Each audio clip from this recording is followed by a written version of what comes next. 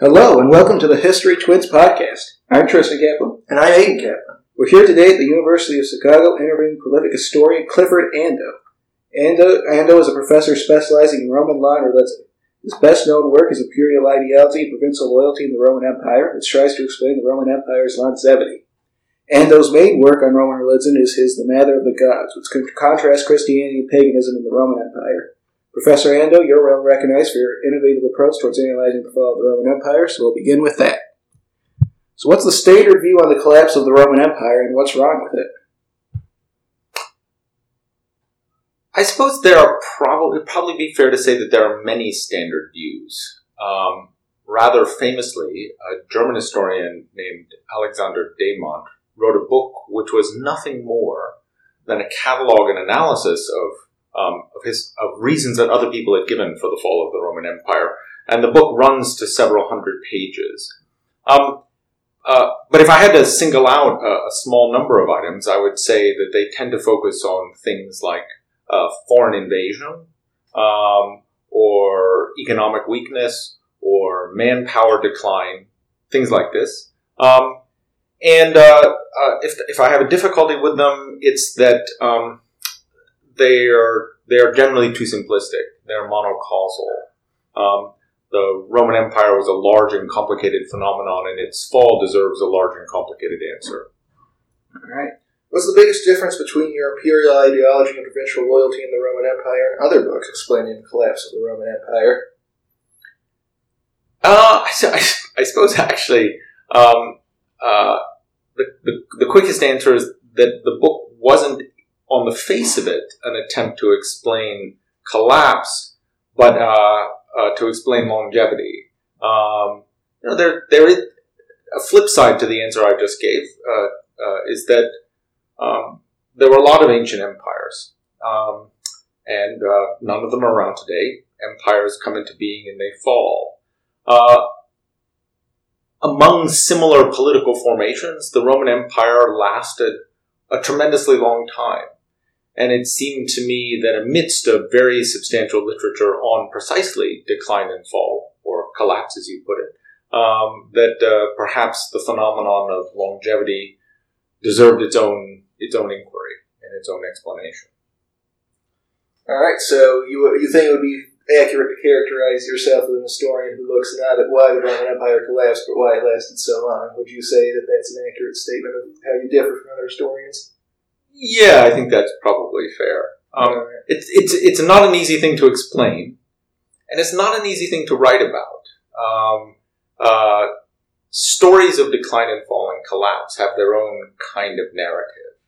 You kind of know where they begin when everything is going well, and you kind of know where they end when something like the state has gone out of existence. Describing the coming into being of stability, or describing something's coming into being, and describing the moment when it looks like it might last, is actually a kind of is a hard thing to narrate in an exciting way. To what extent do you see the Byzantine Empire as a continuation of its ancient predecessor? That's an excellent question. I suppose the quick answer is that I am among a number of contemporary historians who think the Byzantine Empire should be understood as it saw itself, as a successor, and largely as a continuator of the Roman Empire. It's not a traditional position, as I'm sure you know. After all, we call it the Byzantine Empire, not the Roman Empire, because we tend to differentiate it. Sure. Well, yeah, it had like half the land area of the Roman Empire tops, right? So just by that, it's incredibly different. It's much more Greek in culture versus Latin. Two big differences. Yeah. Those are entirely true statements. I suppose here's a kind of here's a way of pushing back, or at least a way of charting out the terrain of a conversation about it. The Roman Empire was relatively unusual among, say, peer political forms in that its dominant, its power elite was essentially bilingual.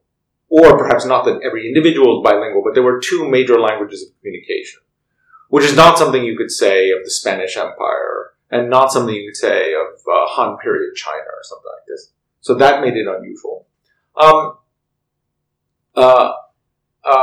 And another is that even before the collapse, the Roman Empire had created a variety of systems for the division of something like both political authority and administrative practice between two different capitals. The result of something like the split and collapse of the western half, leaving only, as you say, a much smaller territory and a dominant class speaking a very different language from the moment of the beginning, makes it different than the trajectory of other states. But I'm not sure that justifies our looking at them, and when the Byzantines say we're Roman, and I'm not sure it justifies our saying, oh no, you're not. So back to the collapse of the Roman Empire. Sure. So what was the most important factor for its fall? This is obviously a very big question. I suppose. This is my inclination is to push back ever so slightly and give more than one, but I'll give one for now. Sir? It probably is the growing sophistication of the enemies beyond the frontier, and by growing sophistication, I'll make a further claim or an explanation. I'm not claiming that one day the Romans fought the Germans, and the next day they fought the Goths, and the third day they fought the Huns, and as these new people arrived, each of them brought something like a different skill set, so that the Romans could have continued beating the Germans, but would have always failed against the Huns or something.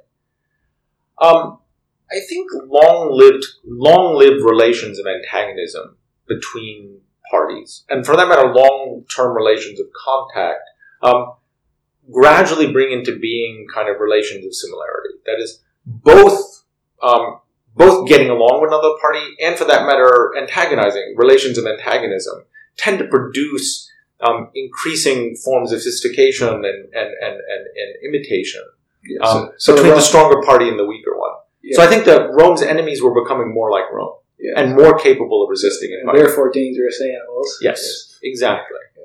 So a lot of historians have highlighted the role of disease in the collapse of the Roman Empire. To what extent do you think that epidemics were a large cause of the decline? I'll expand and say epidemics were an important part, and I actually also think that just manpower crises. The plagues of the 2nd and 6th century were terribly important, and there's been some really excellent new work in this field on something like the history of demography and disease regimes. And I actually think that truly significant military disasters like the Battle of Adrianople towards the end of the 4th century were actually significant. The ability of ancient populations to generate new manpower quickly was very limited. These were serious problems. Absolutely. All right, so let's try breaking this down a little. You address a lot of factors, obviously, which increase loyalty to the Roman Empire in your book. But why don't we just start with laws, a subject which you're an expert on, correct? Sure. Yes, so could you explain Roman citizenship and why it was so important? I can try. The quick answer, a quick answer is that citizenship as a kind of token of political belonging was long used, or certainly long understood, by the Romans to be an axis of difference. The empire was more or less composed of some people who were Romans and other peoples who were not, and the people who were Romans were in charge, and the people who were not were subject. And this brought, as virtually everyone knows, if only because of the Book of Acts, right? This brought certain kinds of protections and privileges. And for extraordinarily complicated historical reasons, the Romans were one of a tiny number of ancient populations that, for various reasons and under quite specific circumstances, gave Roman citizenship away. This was unusual in ancient empires and was even unusual just in ancient states. Yeah. And the Roman citizenship was important because people within the empire appear to have understood that the gradual spread of Roman citizenship amounted to a process of substantial political change. That people who were once subject were being invited to join something like the privileged and ruling class. Yeah. So it was often given as a reward, correct? Yes. This was part and parcel of a complicated set of relationships that helped to break down natural sites, shall we say, of resistance, and produce something like greater political unity. So why was Roman citizenship so important in the late 4th century? As you mentioned, you had like the Battle of Adrianople with Goths fighting to become part of the Roman Empire. Why was citizenship such a great motivation that they would be willing to go to war and lay their lives on the line simply for the purpose of becoming citizens of the empire?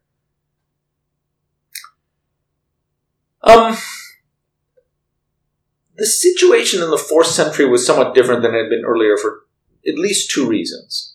One is that in the year 212 CE, actually for complicated reasons that it's hard now to figure out because relatively small amounts of exactly contemporary documentation survives, the Emperor Caracalla gave away citizenship universally to something like all freeborn residents of the empire. And something like a new form of state came into being, because there ceased to be Romans who ruled over others, and everyone inside the Roman Empire who was free was Roman. And what exactly the consequences of that are complicated to suss out. But I'll simply say that, right, before the arrival of new people meant that some people coming from outside were essentially potentially joining a group of subjects. Now, somebody coming from outside was joining a population that was internally something like homogeneous. There were no longer a kind of obvious subject status for them to join.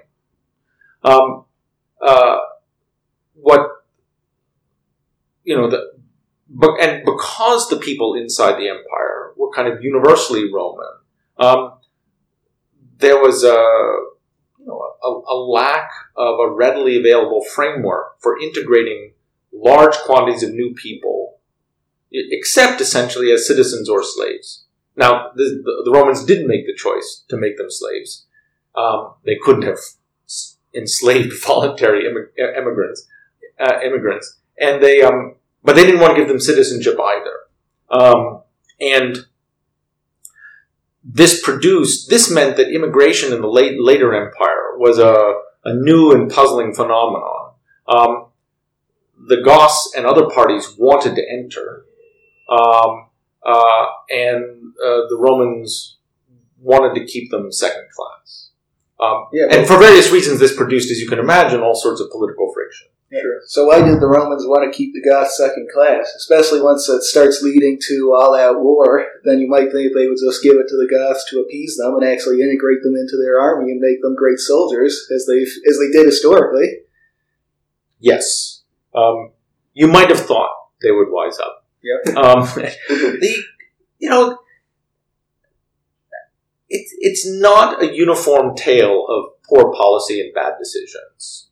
And the Romans did seek, in some cases, to exploit the new immigrant populations, by which I mean, of course, the adult males of these populations, for military service. I can't offer a much better explanation than that an awful lot of human political populations turn out to be resistant, right, to incorporating mass arrivals of immigrants. Yeah.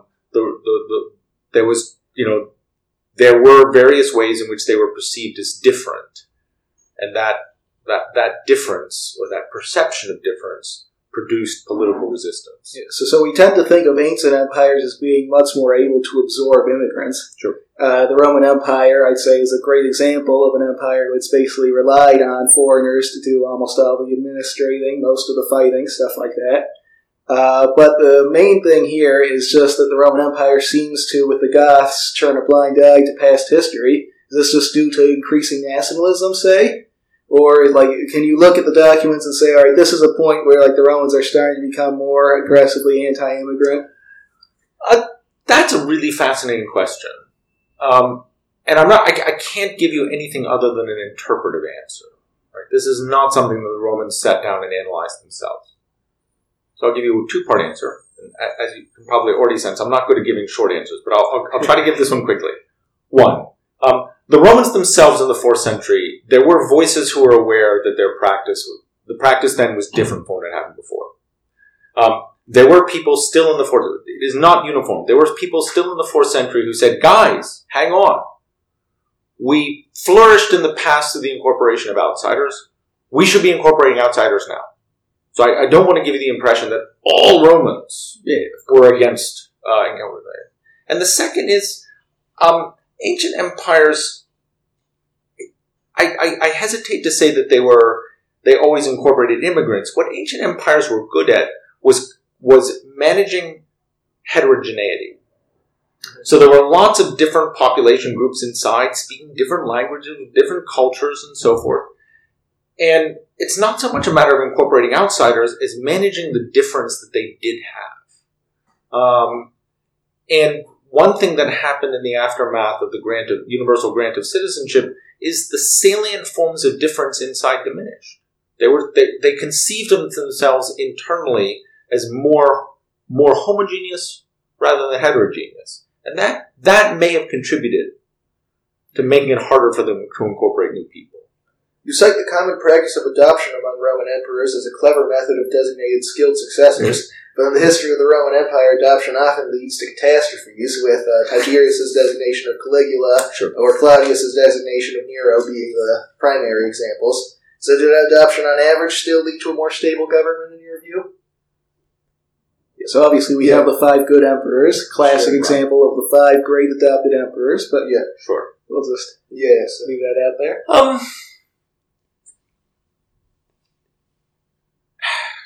Golly. Adoption was a way of signaling who the next emperor was to be.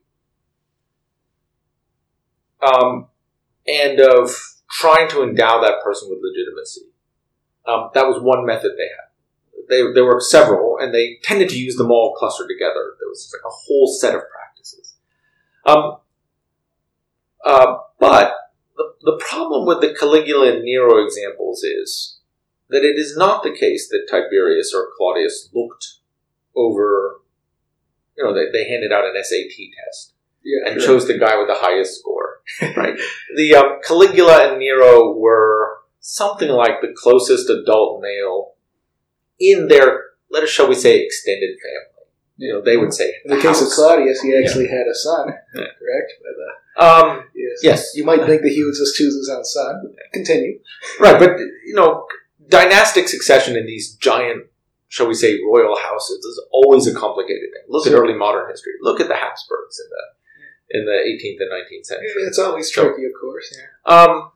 So there's a difference between using adoption to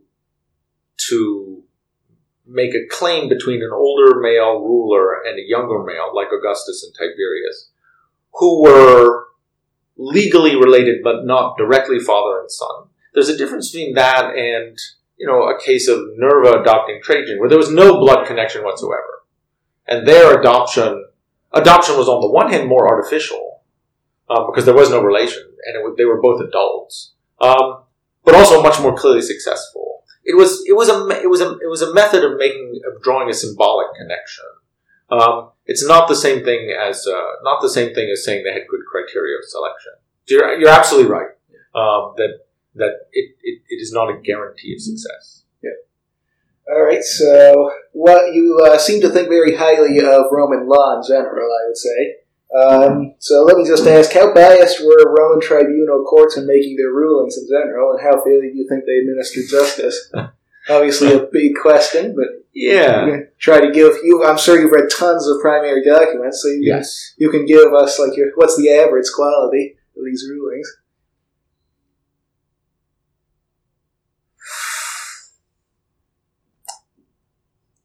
they seem on the whole to have worked extremely hard to apply their own rules well.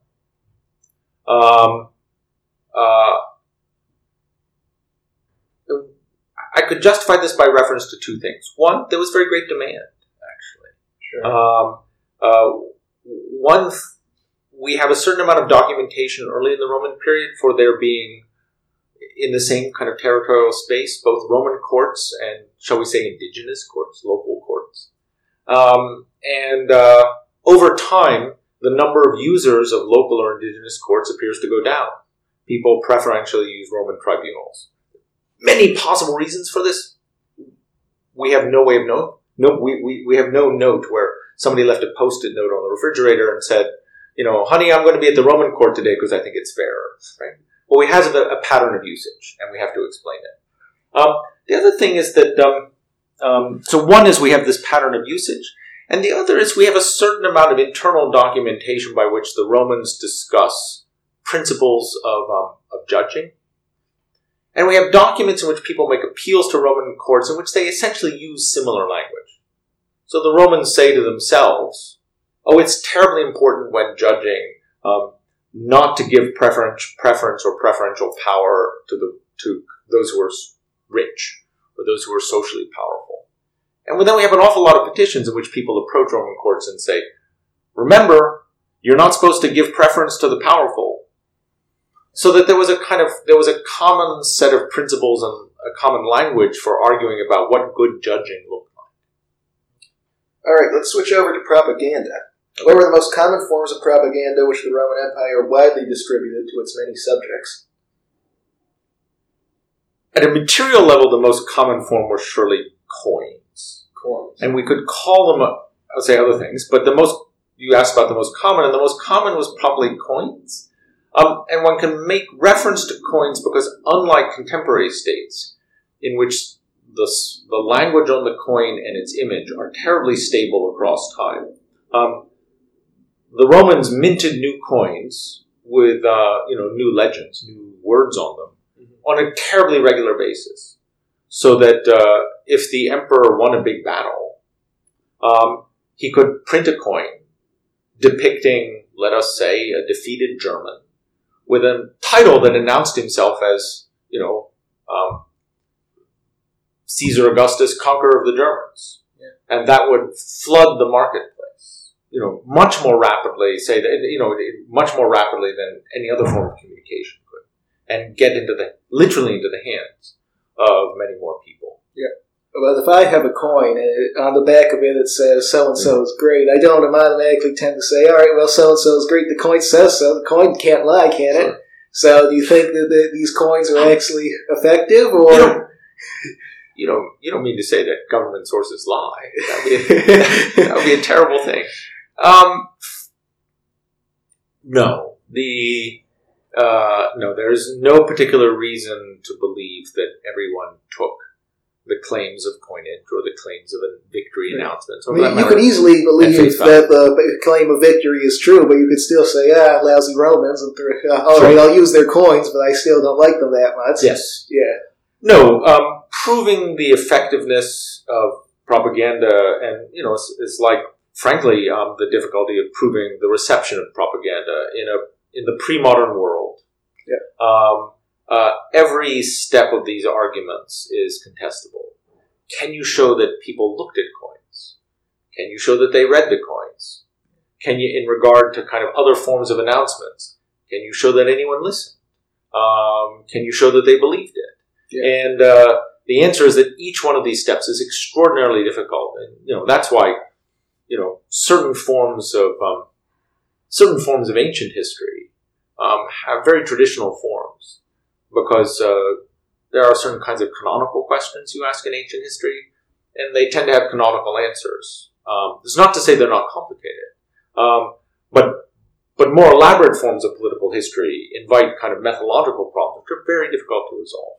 So I concede. Yeah. The coin problem is one in a very among an array of tons of tough enough to crack. The effectiveness of propaganda. Yeah.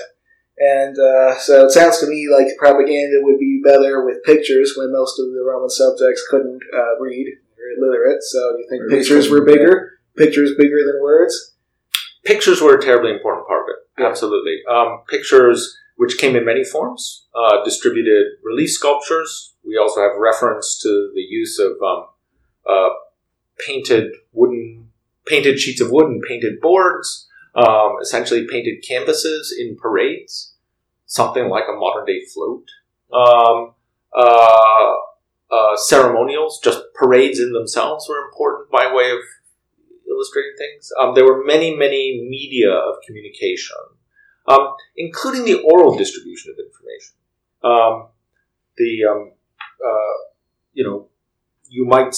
You could easily be skeptical about propaganda by making reference, 1, to low levels of literacy, and to 2, the diversity of languages.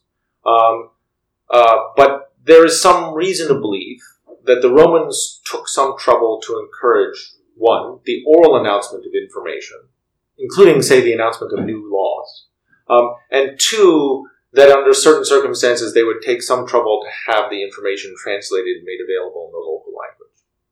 Again, that we know this happens sometimes. It's difficult to generalize and say we know it happened all the time, but those are claims we can make that get us partway towards an answer, towards the very difficult questions you raise. Yeah. You argue that the Roman emperor was widely recognized throughout the Roman Empire thanks to the propaganda efforts. However, when you look at the non-natural death rate of Roman emperors, it seems exceptionally high. So from 14 to 395 AD, more Roman emperors were clearly assassinated, 23 that died from natural causes, 20. So how is it that despite the exceedingly short reigns of many of these emperors, the emperor himself remained such a well-known figure? And when a Roman emperor died, how long would it take before a successor was more widely recognized than his predecessor?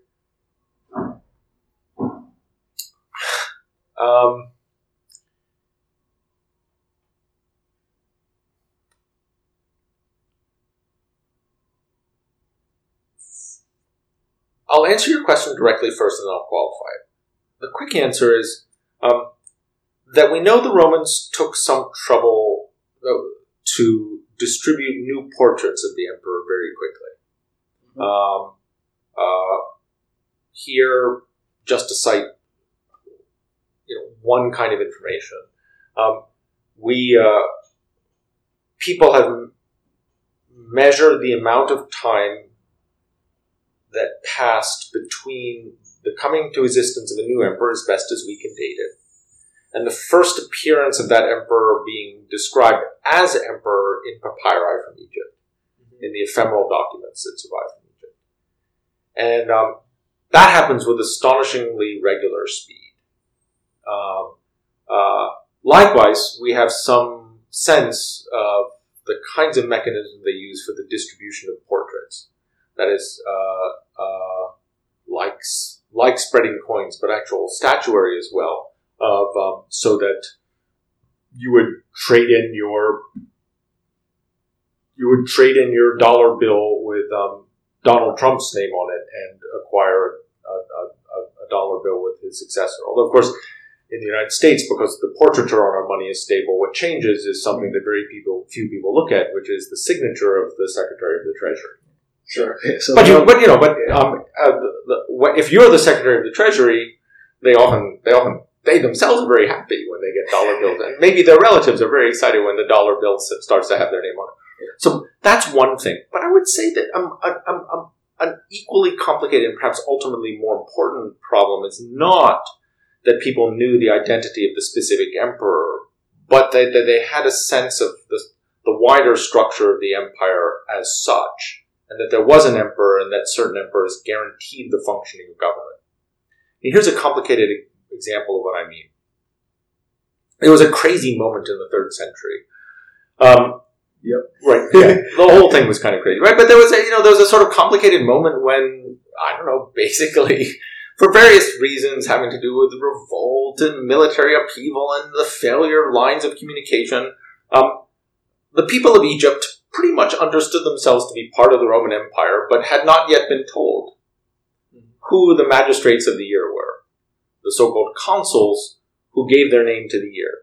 So the Romans would say not in the year 278, they would say in the year when, Cliff and Aden were consuls. Sure. And we have a set of documents that were clearly written in Egypt when they had a calendar. They knew it was, let's say, March 15th, they knew it was a new year and that there should be new consuls, and somehow, the cable service had gone out and they had no way of knowing it was. We have a set of documents in which they say basically, in the year in which, and they just left blank spaces, or they wrote fill-in names, like in the year in which, parentheses, name of consul to be filled in later. And then they just kept going. And they essentially wrote contracts in which they continued to carry on social life in the absence of the information of what the hell year is it. But the fact that they said, we're just going to go back and fill in the name of the consuls later, meant that they knew that somewhere out there in the world, even if they didn't know the name, somewhere out there in the world, the institutions were grinding on, and eventually the news would get to them, and they would go backfill this information, so that it was possible for kind of stable social life to continue, despite what we might regard as bizarrely serious ruptures. And it depended not on the specific individuals, but on the kind of their faith in the institutions. All right. Okay, so now for religion. Another very fun topic. So from your imperial ideology and provincial loyalty in the Roman Empire, quote, the slow insinuation of prayers for the emperor developed into municipal ceremonies, like the gradual insinuation of the emperor into multiple pantheons of Mediterranean paganism, suggested that the stability of local institutions and the mechanisms of daily life depended upon individual loyalty to the imperial government, unquote. Does this mean that paganism on average strengthened individual loyalty to the Roman Empire? Yes, that's part of what I'm saying. Mm-hmm. That from what we can tell, the structures of the varieties of Mediterranean paganism made it possible for people often to continue local forms of religious life as they had before the Romans came along, or in evolving forms under Roman rule, but to continue something like religious traditions, and simultaneously to use those traditions to negotiate, mediate, whatever, their relationship to the empire. So that, on the one hand, their local religion could be seen as somehow harmonious with the empire, and also the empire with the local tradition. That the two help to stabilize each other. So in your imperial ideology book, you do make reference to Edward Gibbon's thesis that Christianity caused the demise of the Roman Empire, but also accuse him of not looking enough at why the Roman Empire lasted so long, instead simply focusing on its decline. So would you say it's ultimately fair that you do agree with Edward Gibbon, at least, that Christianity was one of the factors in the fall of the Roman Empire? Actually, I think Gibbon's argument is actually somewhat different. Sure. But so maybe that Christianity caused the fall for different reasons. But if Christianity weakened imperial loyalty because it replaced paganism,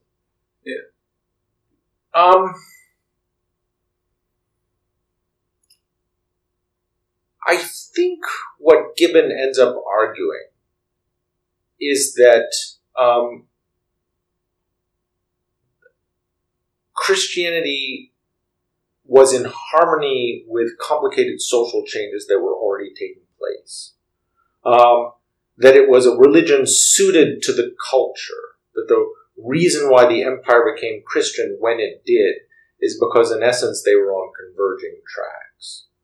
So the two succeeded or fell together as political cultures. Which is not to say that Christianity obviously didn't live on as a religion. Yeah.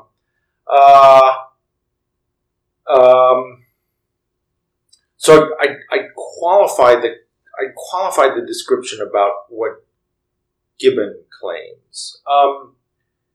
Does Christianity contribute to the fall of the empire, or contribute to a decline in loyalty? That's an exceedingly complicated question. The quick answer is not immediately. What it enables, which is not the same thing as saying it helped the fall, what it enables is the continuation of some of the structures of social life, even after political institutions had collapsed. It may be. That's the complicated claim of whether people were willing to allow Rome to fall, or wept a little bit less when Rome fell because they were Christian, is something that contemporaries worried about. But I'm not sure we have the capacity now to go back and answer it in a really robust way. All right. So, measured by how long it would last, would the Roman Empire have been better off had it stayed pagan, or?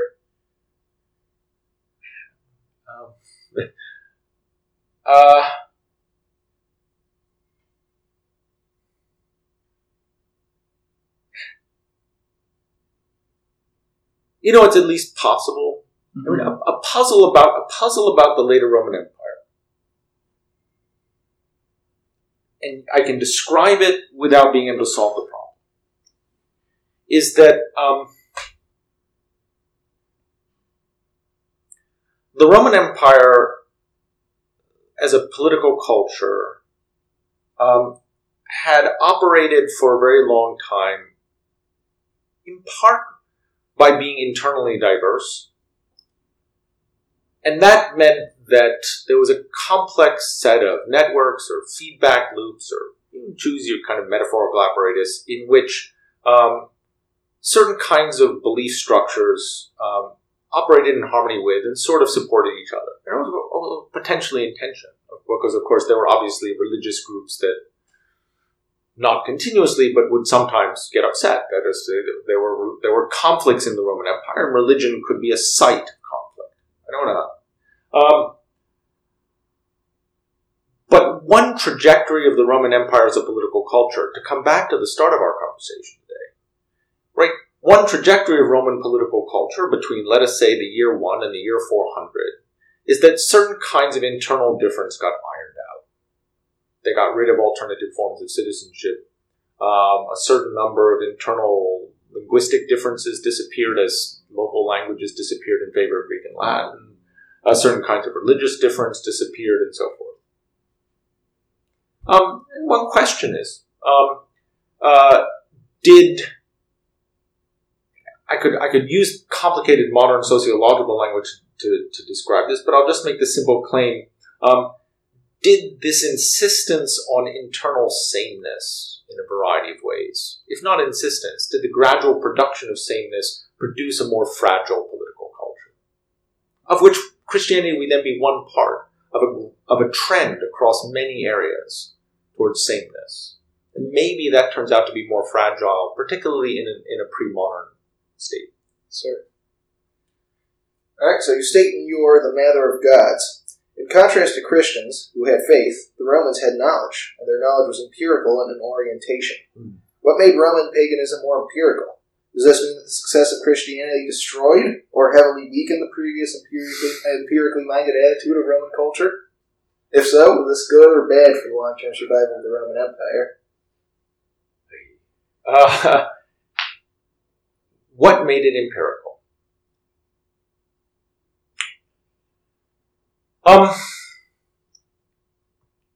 Two things made Roman religion empirical. One, a lot of Roman religious action was oriented towards gauging the likely success or failure of fairly immediate forms of social action. Awful lot of Roman prayers were formally attended to the success or failure of an action you might take that day or that week or that month or that year. I could try to cash this out, but one way to put it would be there was a certain kind of Roman, just as one example, there was a certain kind of actions the Romans took before they took state action, in which they asked the gods, should I do A or not? Should I do B or not? And the answer you got from the gods was good for a day.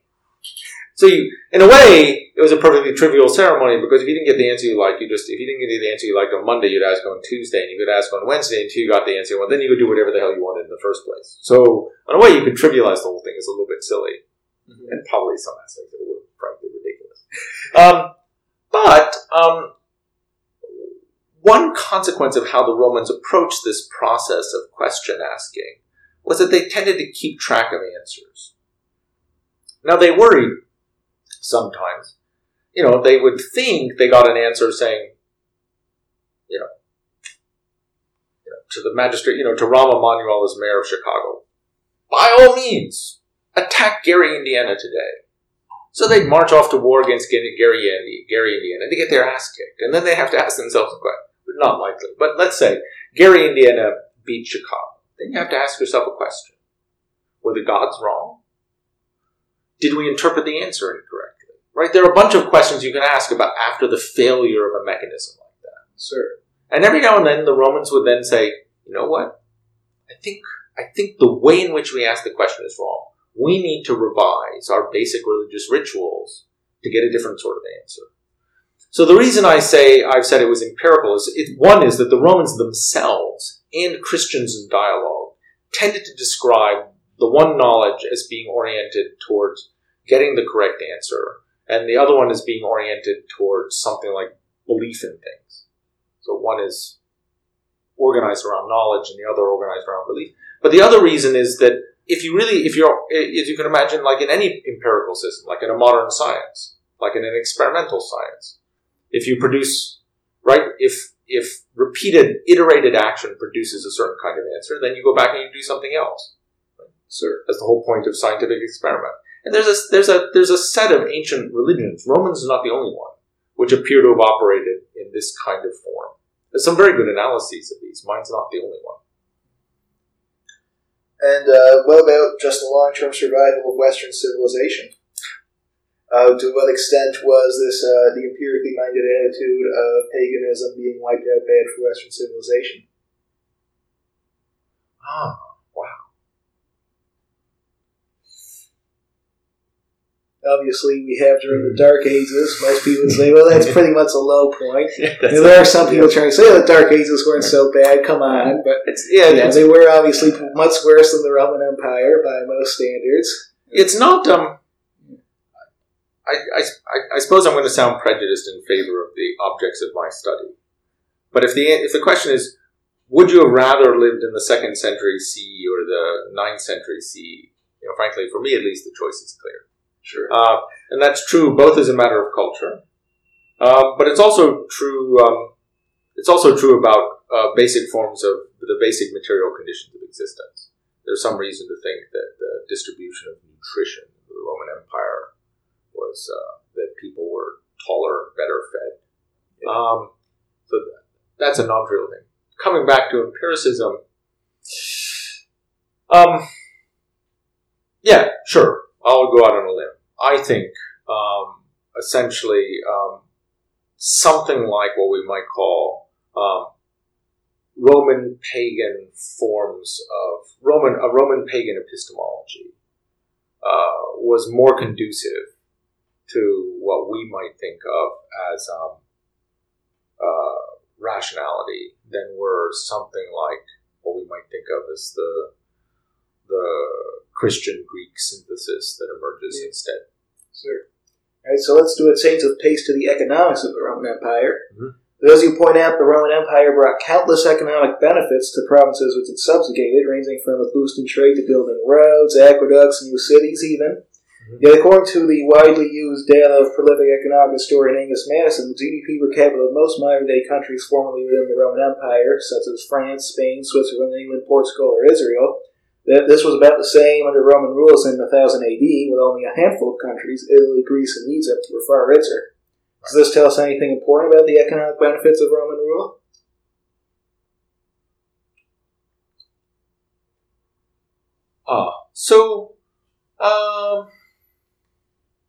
The contrast with the year 1000, I think, is a mistake. And I think slightly different indices should be brought to bear. I do think there were economic benefits, and that they were widespread. Yeah. It's nevertheless true that the Roman Empire had, relatively speaking,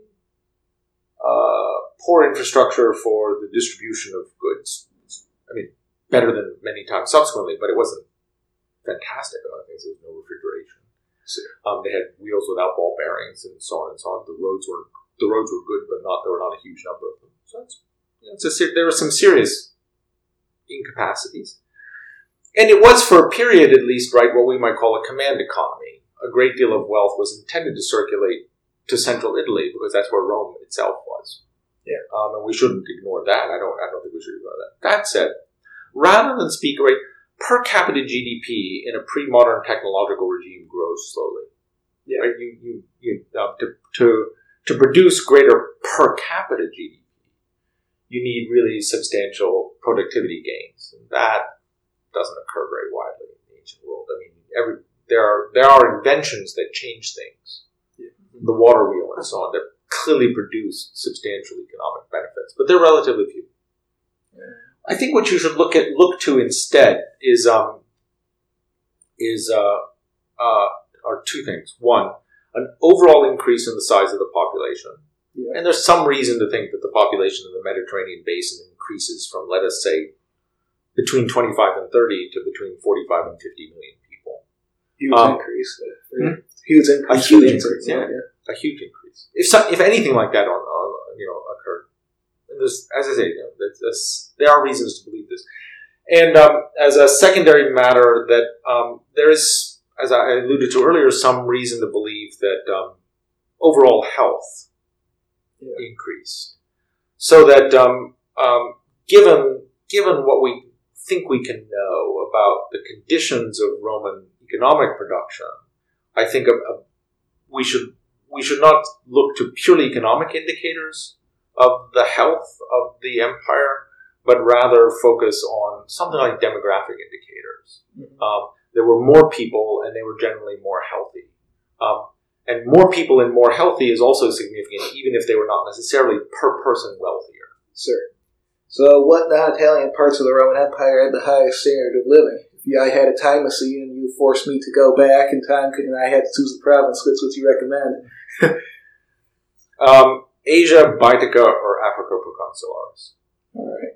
Which in modern... right. Yes, So Asia, the province of Asia is southwest Turkey.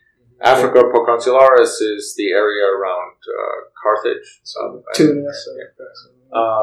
And Baetica would be southeast Spain. Right. And they had a high population density. They had a great deal of trade and manufacture. They had increasing population, increasing urbanism, and in general, they were far removed from the sites of military incursion in the 3rd and 4th centuries. So they tended to flourish over a very long period. And I assume there were fewer rebellions in these flourishing areas than in neighboring poorer ones, correct? Yes, they also, I mean, among other things, you're hard to suss out cause, but yes, perhaps because they were wealthy, they were relatively politically stable. Absolutely, higher economic growth generally calms people down. True. Yeah. Yep. How urbanized was the Roman Empire? Were Roman subjects living in cities more appreciative of the benefits which imperial rule brought to them?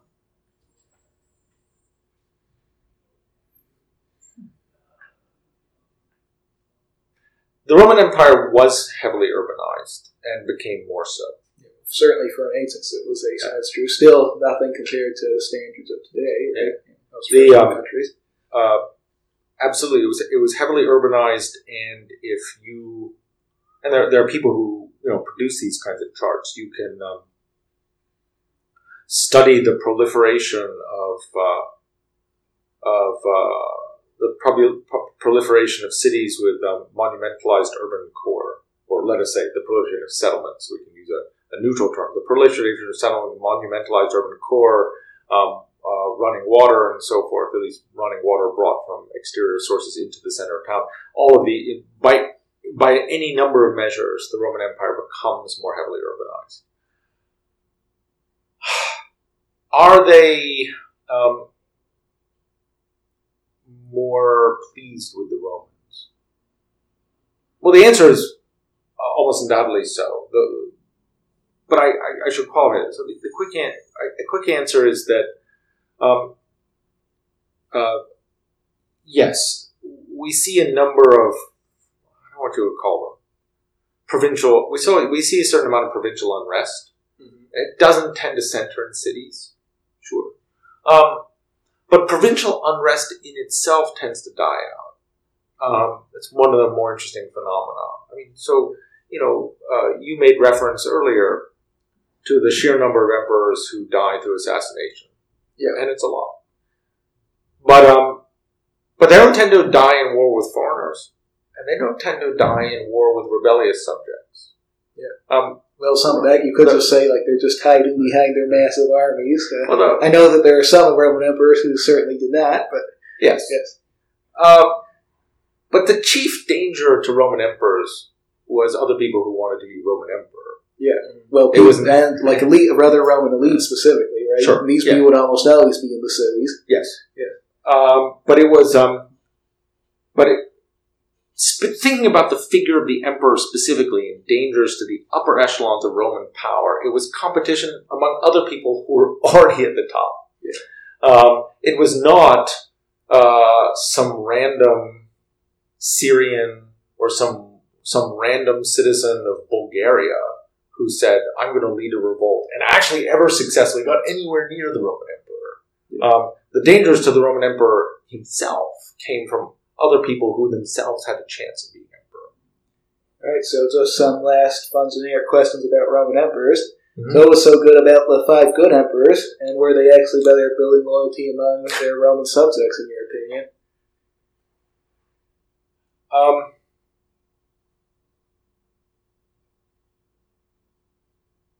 Yeah, the 5 emperors probably really were good. It'd be totally. I think one would have to say. Uh-huh. Good for who? Actually, probably something close to everybody. Right? Really? I mean, yeah.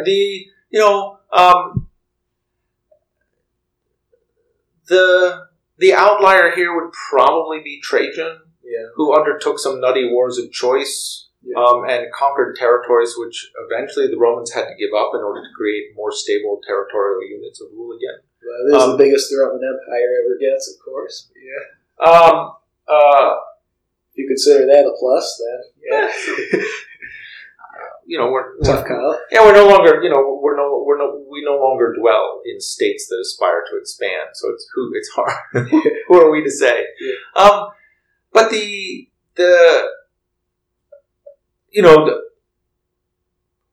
two things happen under these emperors, and the reason I single out Trajan as an exception because of this expenditure is that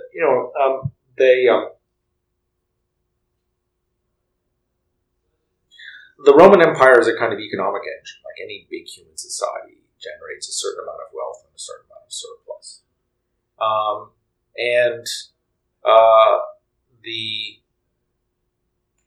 The Roman Empire in itself, by conquering everyone else, cuts down on the frictions, costs, and losses associated with what we might think of as micro-regional competition and warfare in the Roman world. And by choosing not to conduct, or in general not to conduct, large-scale foreign wars outside the empire, frankly, among other things, a certain amount of economic surplus that would have just been siphoned away and dumped into military expenditure is just ex negativo allowed to circulate within.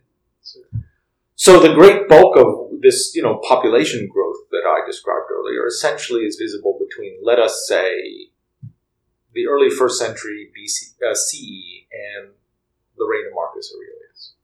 So it's that period, and in particular, perhaps the period that goes from, let us say, something like 60 to 160 or 70 to 170 that produces this growth. And then the second thing is that, for various reasons, and here we get back to the kind of mysterious goodness of the good emperors, they're, substantial forms of, let us say, corruption or distortionate political gain seem to, there doesn't seem to be a lot of it. I mean, the reason why there's general economic flourishing is obviously because there's not some particular class or region that is sucking up all the wealth. And the major interruption of that cycle of goodness, of, let us say, flourishing, comes about, sure. You could say it's because the next emperor in line is the jackass Commodus, who does seem to have been just a really horrible human being. Yeah, definitely. But also, that they began to fight these wars on the Danube, in part provoked by the foreign policy excesses of Trajan. And of course, there's the so-called Antonine Plague. So I made reference earlier to prompted by you, to the costs of disease, and the combination of warfare, which takes money and manpower, and of disease at the end of this period of 5 good emperors, that produced a kind of shock to the economic and military stability of the regime that it took a while to recover from. So who was the most successful Roman emperor besides Augustus, and why?